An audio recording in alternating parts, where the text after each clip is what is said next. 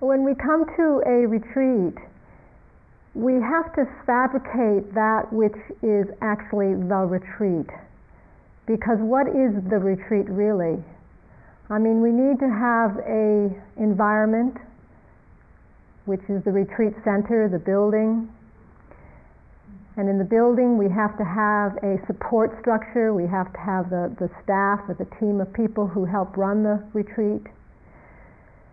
We, in this case, need to create an environment or an atmosphere of silence that really holds and protects the retreat and the work that we're doing here together. In this case, we also have the beautiful surroundings, the three big trees, the Buddha trees, we might say the Buddha, the Dharma, and the Sangha, the three big old trees on our lawn. We're so grateful, thankful for that. We have these beautiful surroundings. All this gives support to our retreat too. We have each other. We have the schedule, which kind of holds the day together from 5:45 in the morning till the last time that's written on the schedule at 9:30. Doesn't mean that the practice necessarily has to end at that time, but it's the last time written on the schedule. So we have the schedule that's made up, that holds it as well. We have the practice, the practices, the methods and the techniques, the different meditations that are taught,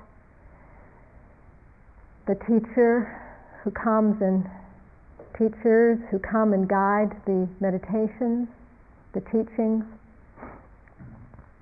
So we create all of this and it establishes what we call our retreat, and we enter into that together as something we take on and that impacts us and influences us.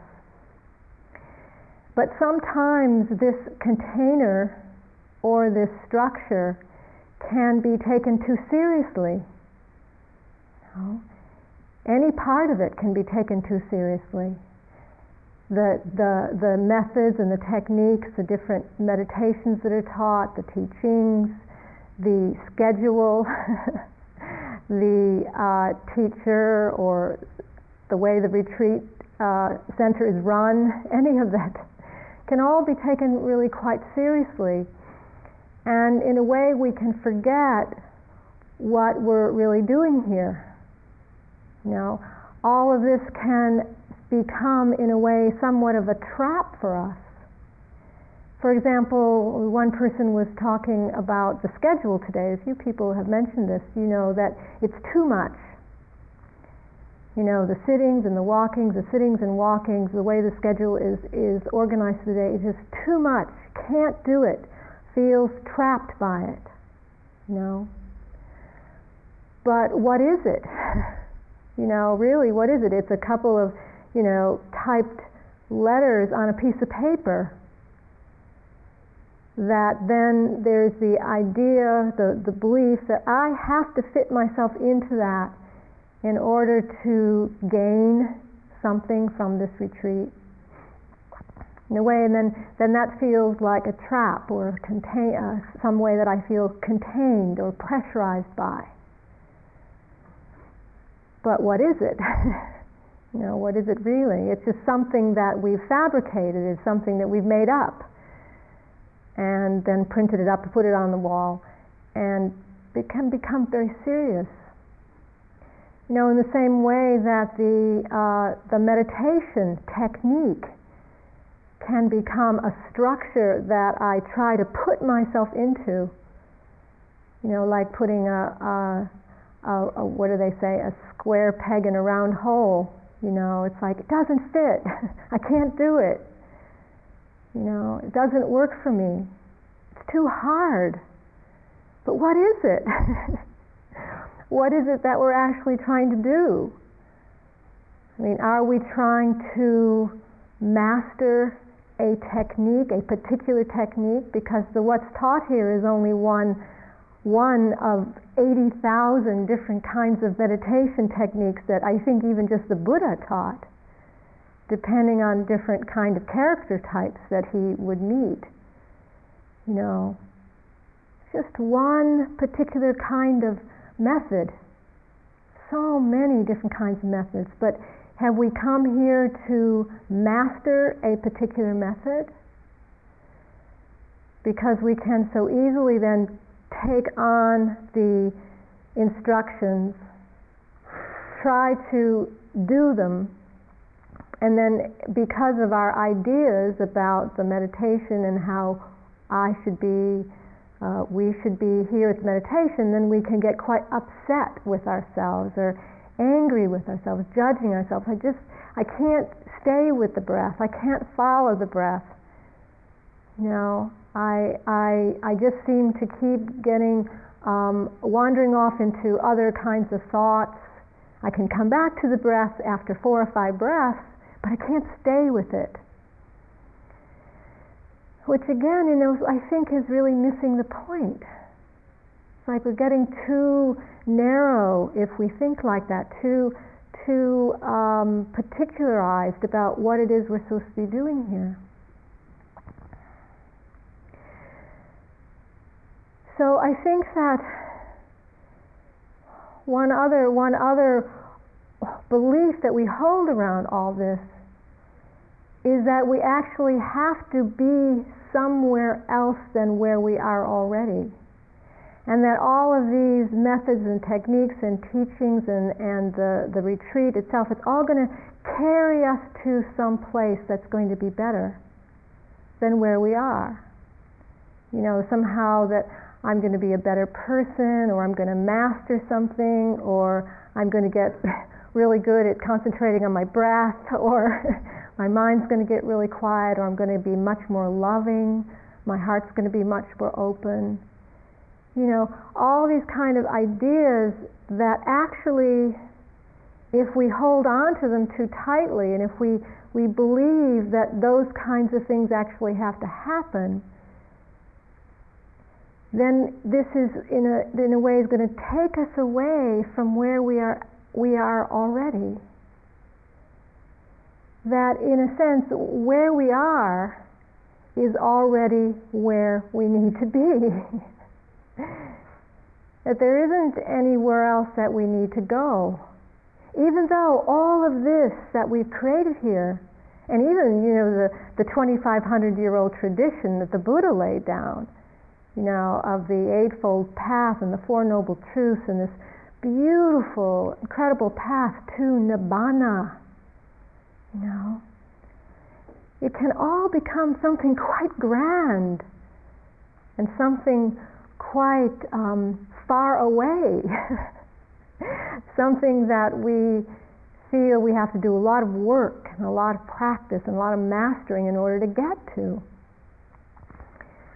But I think all of this can be a potential trap, something that can misguide us, because it easily takes us away from where we are.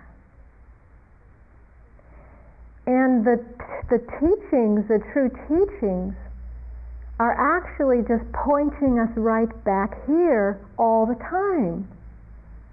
When we really understand, when we really grasp what the Buddha is pointing to, because it has to be pointed to, because as soon as it's named and it's described and identified, the mind just grasps it and makes it into something that it's not. But when we understand what the Buddha is pointing to, what the teachings are pointing to, it's pointing us back right here. Right here. Not anywhere else. And so I think truly the meditation instructions have been simplified, hopefully, in such a way that we are continually just brought back. Whenever we find this sense that we're off or that we're away, that we are identified or lost with our ideas of the past or the future, we wake up from that dream, that fiction, and arrive back where we are, where we've always been, which is right here. We've never left. We just think we have that we've left or that we're gone and that we have to get back, or that we have to go to some place that is not here. But actually, all of these teachings just bring us back. They point us back. They circle us back right here. Right here. So in a very real and a very profound way, nothing has to change. Nothing has to be different. And I think because it almost is too radical for the mind to appreciate, we miss it. This truth easily slips away from us. It's like it's too, the mind can't get it. Our minds just can't get it. That this is the only place we need to be. Even with all of the potential difficulties that arise at any particular moment, whether it's our aversions or our greed or our agitations and anxieties, discomforts and pains and all of that gives the sense that, well, this can't be it. This can't be what it's about. There must be some way to come to the end of all of this. But yet, in some ways, if we can really understand, the end of it is by coming right here with it. It's that we aren't trying to move away from our experience. We're not trying to generate something other than the fullness of what's happening for us. And when we're able to come completely right into the fullness of that experience, just how it is, whatever it is, there is something so profound and so rich and so complete and so satisfying. But yet our minds are often so busy trying to fabricate some other kind of reality, whether it's a momentary kind of movement away of a fantasy or some kind of projection of what might be better for us right now, or whether it's when we really pick up the tradition of, well, there must be something called, what the Buddha is pointing to, nibbana. There has to be this great and fabulous kind of miraculous mind state of nibbana. But as soon as we project it into some place other, we've missed it. Because how can even that be anywhere other than where we are?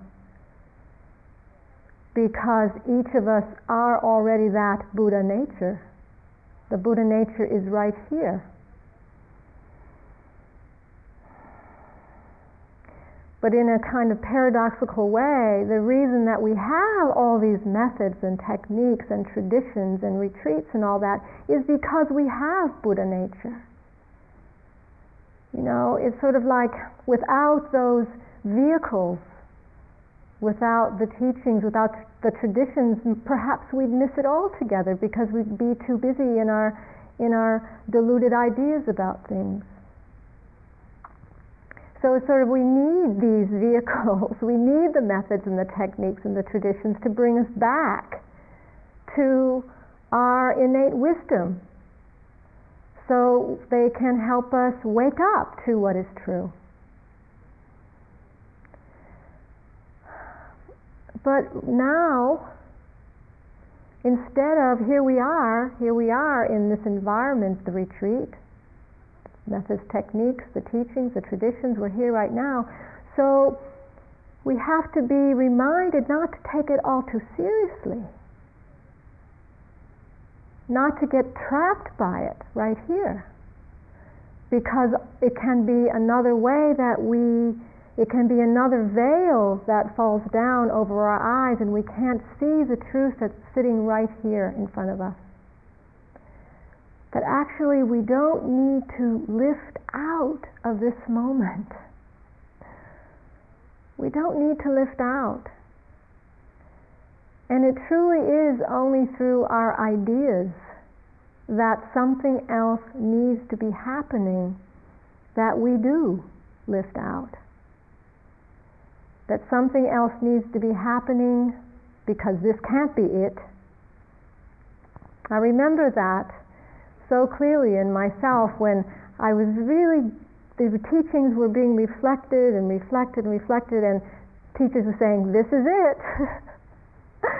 And my mind was saying, this can't be it.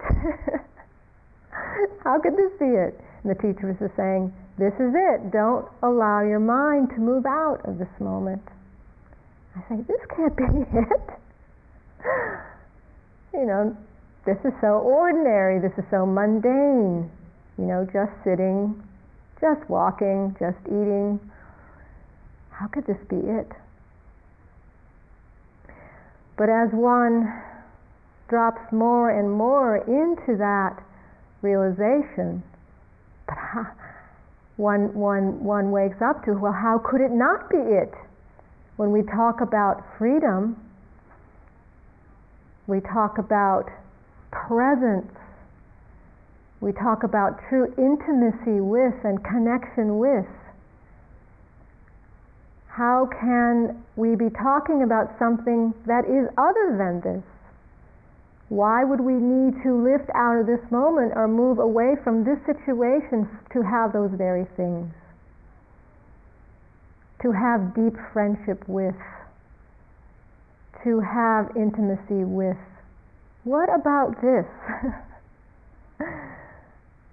What about just sitting here with our boredom at times? Why not feel the deep friendship and intimacy with boredom? Why exclude boredom? Why throw that one out? That's as interesting and complex as any other experience we might have. It just seems to also have the quality of not being very interesting. And the mind seems to want to wander off to things that seem to be more interesting. But that's the quality of boredom, that's the trickiness of it. But yet if there's something within us that knows, wait a minute, this is it. Right here with my boredom, that wisdom, that inner wisdom, will keep us from wandering off looking for something that's more satisfying. We'll say, wait a minute, this boredom might be really interesting if I take a look at it and find out what it really is. And what about my knee pain? Well, I can't really have a deep and clear meditation if I'm sitting with all this knee pain, you know, or back pain. But if we're talking about connection, presence, non-reactivity, not allowing the mind to move away or towards something else, but really being with fully, embracing the moment, the present moment fully, why not knee pain? Could be interesting when we really look at it. Or if we really allow ourselves to feel it and be with it. What else needs to be going on?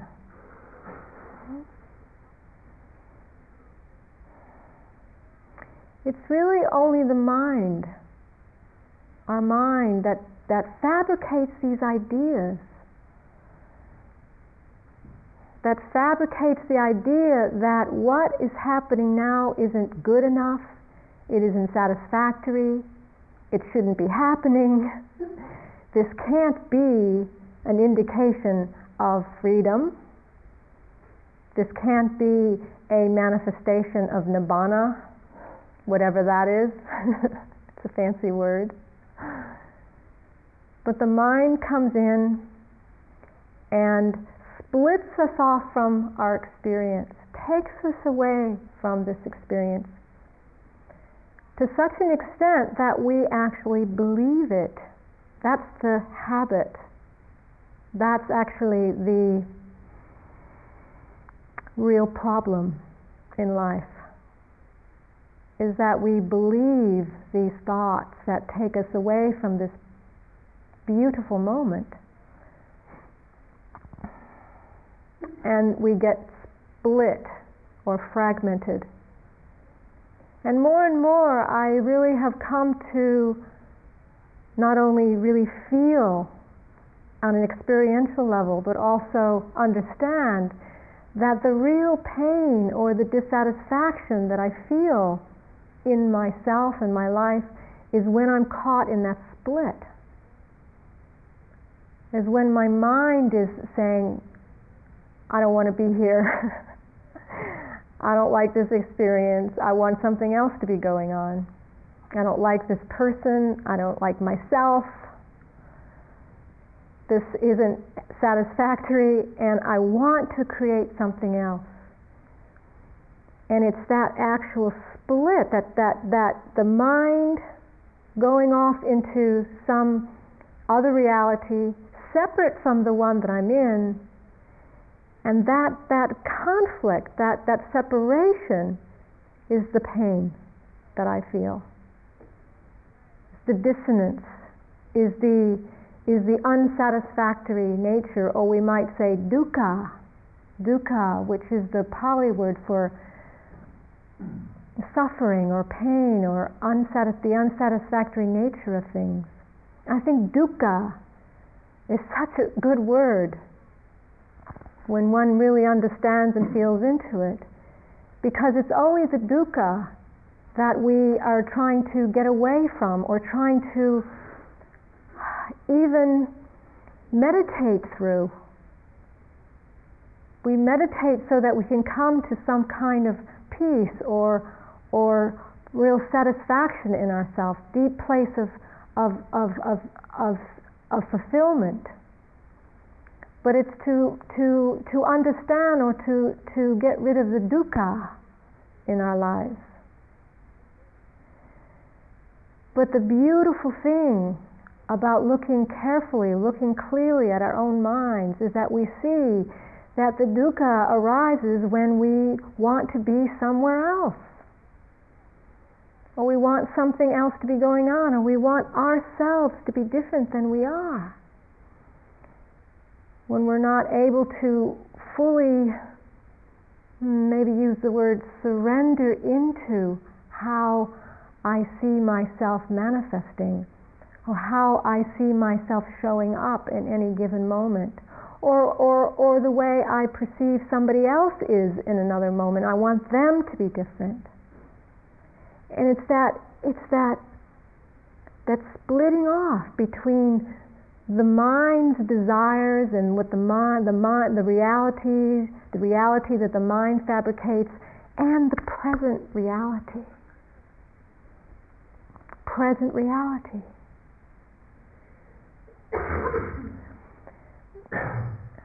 And so the beauty of the meditation is that it asks us to come back. Come back. You know, it's really so simple. When somebody says to me, you know, I can't sit for 45 minutes. I can't do the sitting and the walking and the sitting and the walking. It's too much. And I have to ask the person, say, well, let's look at that. Because what are you really being asked to do? You're just sitting, just walking, just sitting, just walking. What is so difficult about that? In its simplicity, but yet it can seem like the hardest thing that we've ever taken on in our lives sometimes. Just to sit still for 45 minutes, you know? But what is it? What is it that makes it so difficult? So we're asked to come back. Just to come back, the mind wanders off, we go off, we fabricate other realities. Say, come back. Just be here, see what's going on. But we find it so hard. It's so hard just to sit quietly. But yet, isn't it really the most profound thing that we can possibly do? Is to be able to sit with ourselves in our truth, in our true experience, when the mind isn't fabricating some mythical reality that isn't true. It's just imaginary worlds that we create. But to live in true reality, it is really so profound. And I think it's more profound because it doesn't seem like that many people are doing it. Really being here for this truth. Finding out what that is, finding out what that means. Not even picking up the word or the concept of truth, because that can be waved around. Particularly having just been in India. A lot of people are waving around the world with the word truth and reality with a capital R. Supreme reality, divine reality, those kinds of words. But what is it? What does it mean? And so here we have the opportunity in such a simple way, even though it is certainly not easy, just to come back, to wake up, to pierce the bubble of our distorted realities, of our imaginary worlds that we weave, that we so habitually weave. But to pierce that, to understand, to know what that means when we pop the bubble and we land back right here where we are. What is it?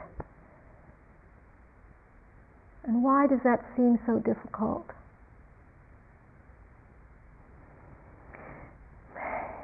It's often difficult because it can be quite painful.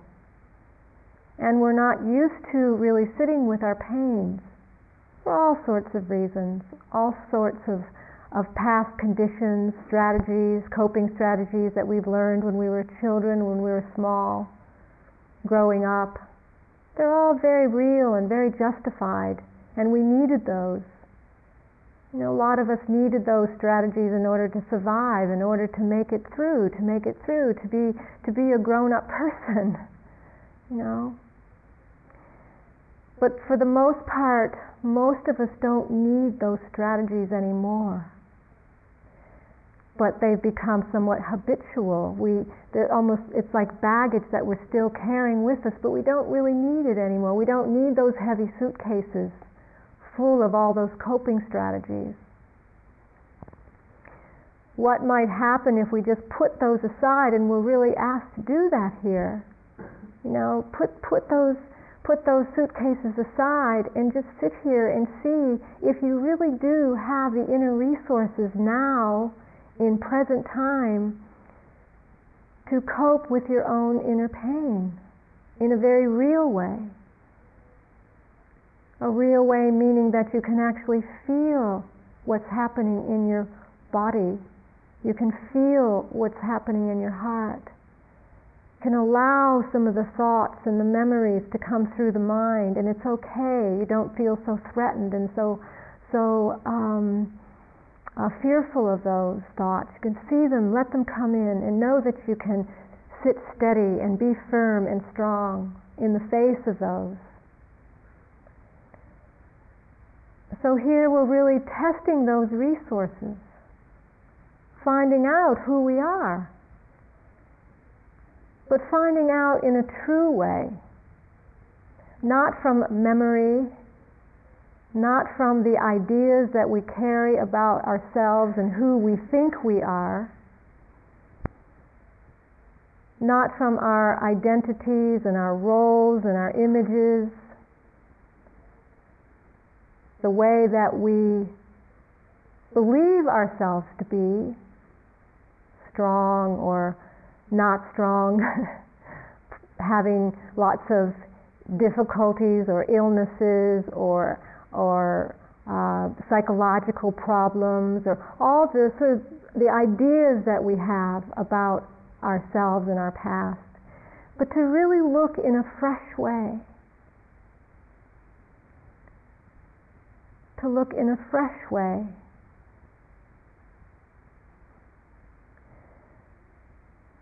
And this is really where the wisdom of the heart starts to shine.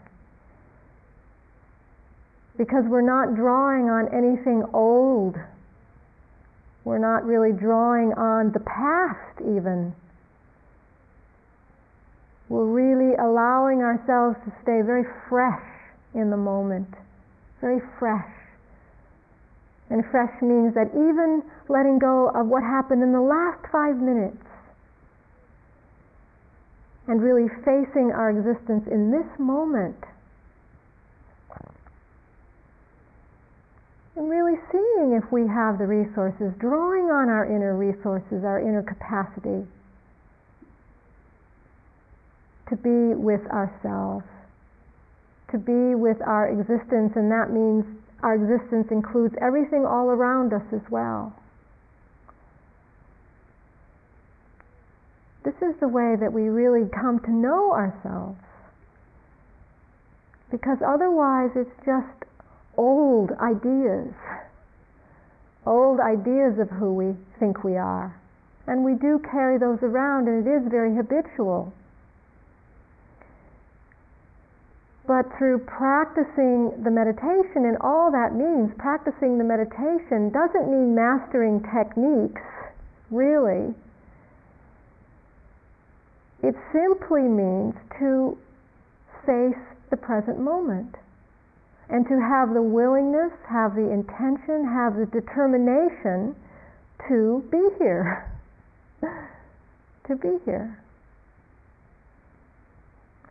And the technique that is taught does give support to that. But if we find that we just get too caught up in trying to do the technique right, we'll actually miss what's really supposed to be happening. We'll miss the present moment because we're trying to apply a technique rather than looking at our experience.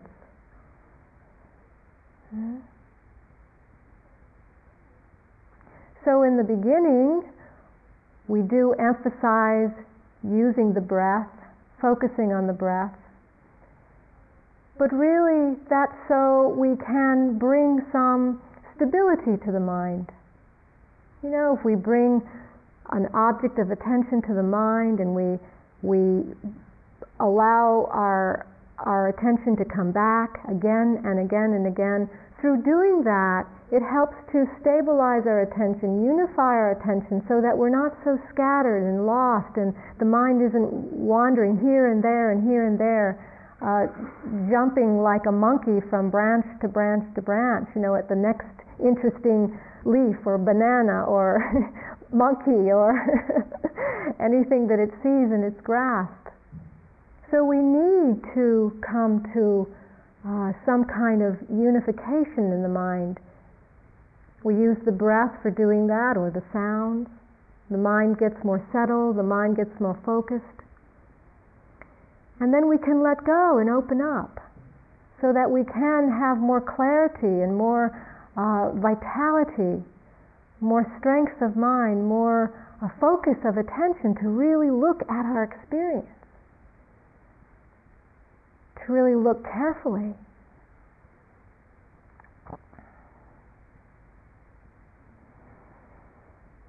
And one of the things we want to look carefully at is how we might be dragging the past into the present, dragging these ideas about who we think we are and who we think others are and what we think this is all about, what we think meditation is about, what we think our meditation should look like, what we think we should look like in the meditation and how we would be the best meditators or good meditators. all the inevitable ideas and beliefs that we will carry with us. But through bringing our attention to the mind and how the mind is moving, we don't have to believe in it so much. We don't have to get so identified with it all. We can let it go. Let it go. And coming back to the breath or coming back to the sounds or our full body experience, it helps us let go. We don't have to get so fixated on these thoughts, these fantasies, these ideas, these beliefs. And in doing that, something very fresh comes through. Very fresh.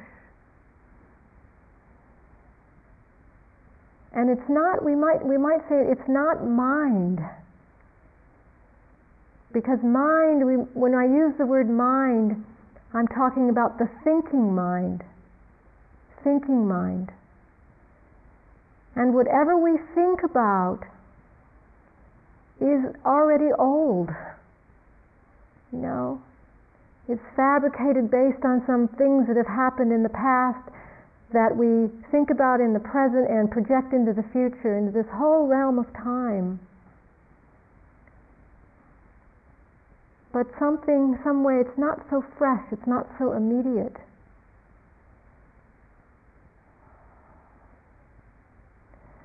So we start to let go of the mind. The meditation instructions help us with that. Let go. Let go. Come back. Come back. Because when we come back with a fresh mind, when we're not hanging on to our ideas of the past and our thoughts and our fabrications and our fantasies and our plans and our agendas and our ideas, there's the possibility for something wholly new to be understood, to be known, to be touched. But we can't do it through the thinking mind. We can't do it through our fabrications and ideas.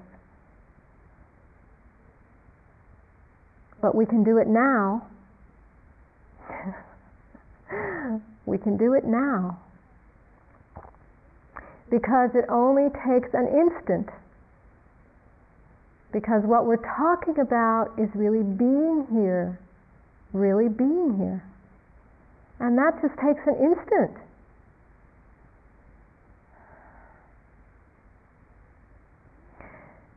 And it's this being here, really being here, we start to deepen into that. It's not like we go somewhere else, we understand the teachings through being here and then we go someplace else. But rather we really start to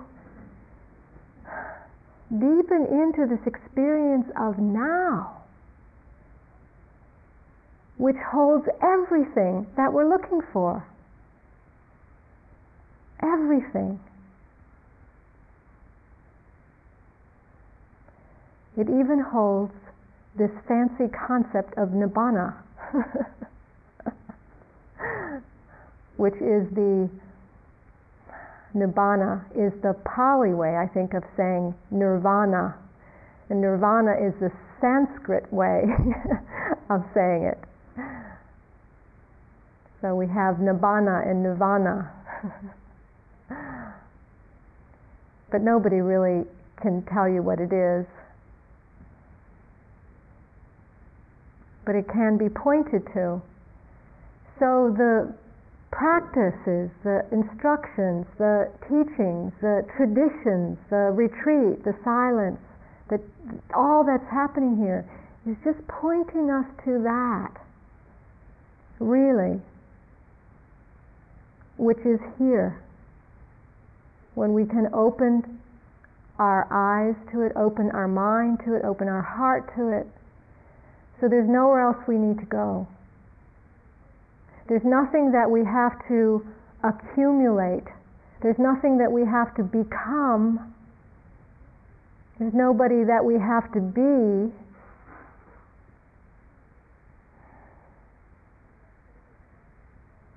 One of my favorite lines is from Jack Kornfield, one of my teachers, who says, when he said one time on a retreat, he said, "This is not the store, this is the dump. This is the rubbish tip. This isn't the place that you're going to gain anything." That when the Buddha became enlightened, he didn't gain anything from his enlightenment.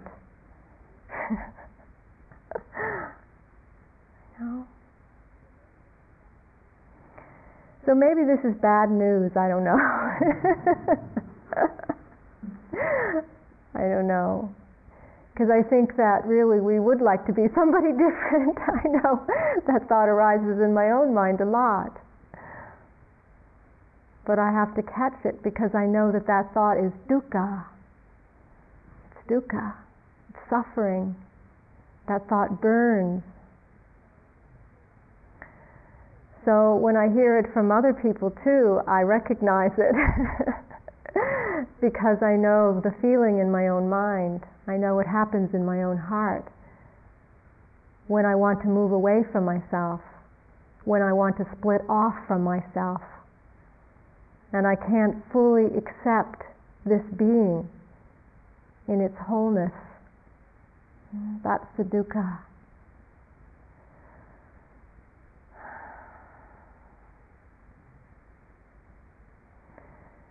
So maybe it's not bad news. But what it does is sort of leaves us where we are until the next thought that takes us away, which is bound to happen in any instant in most everybody's mind, because that's the habit. But perhaps the wisdom really can tell us that if we do that, that's going to be more suffering. That truly the healing, the openness, the freedom is really right here in this radical acceptance of this moment.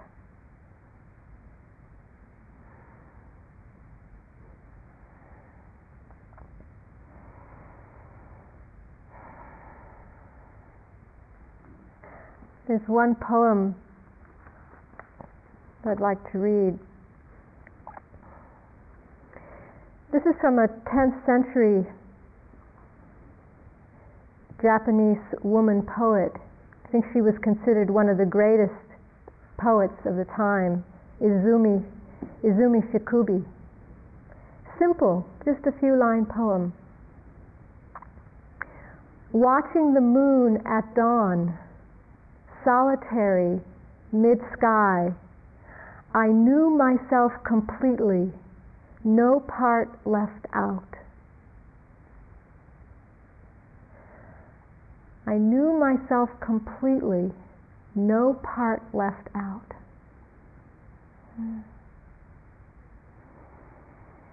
That's the invitation.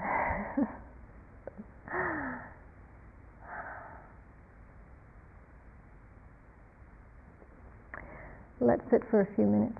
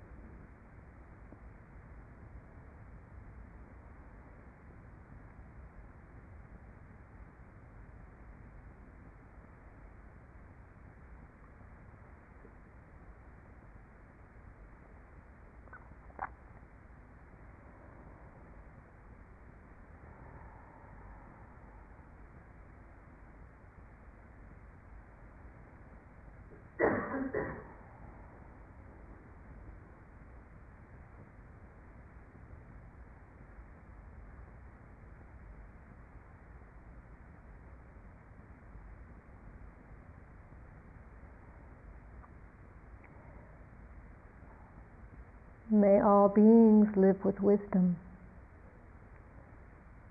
May all beings live with a compassionate heart. May all beings know themselves completely.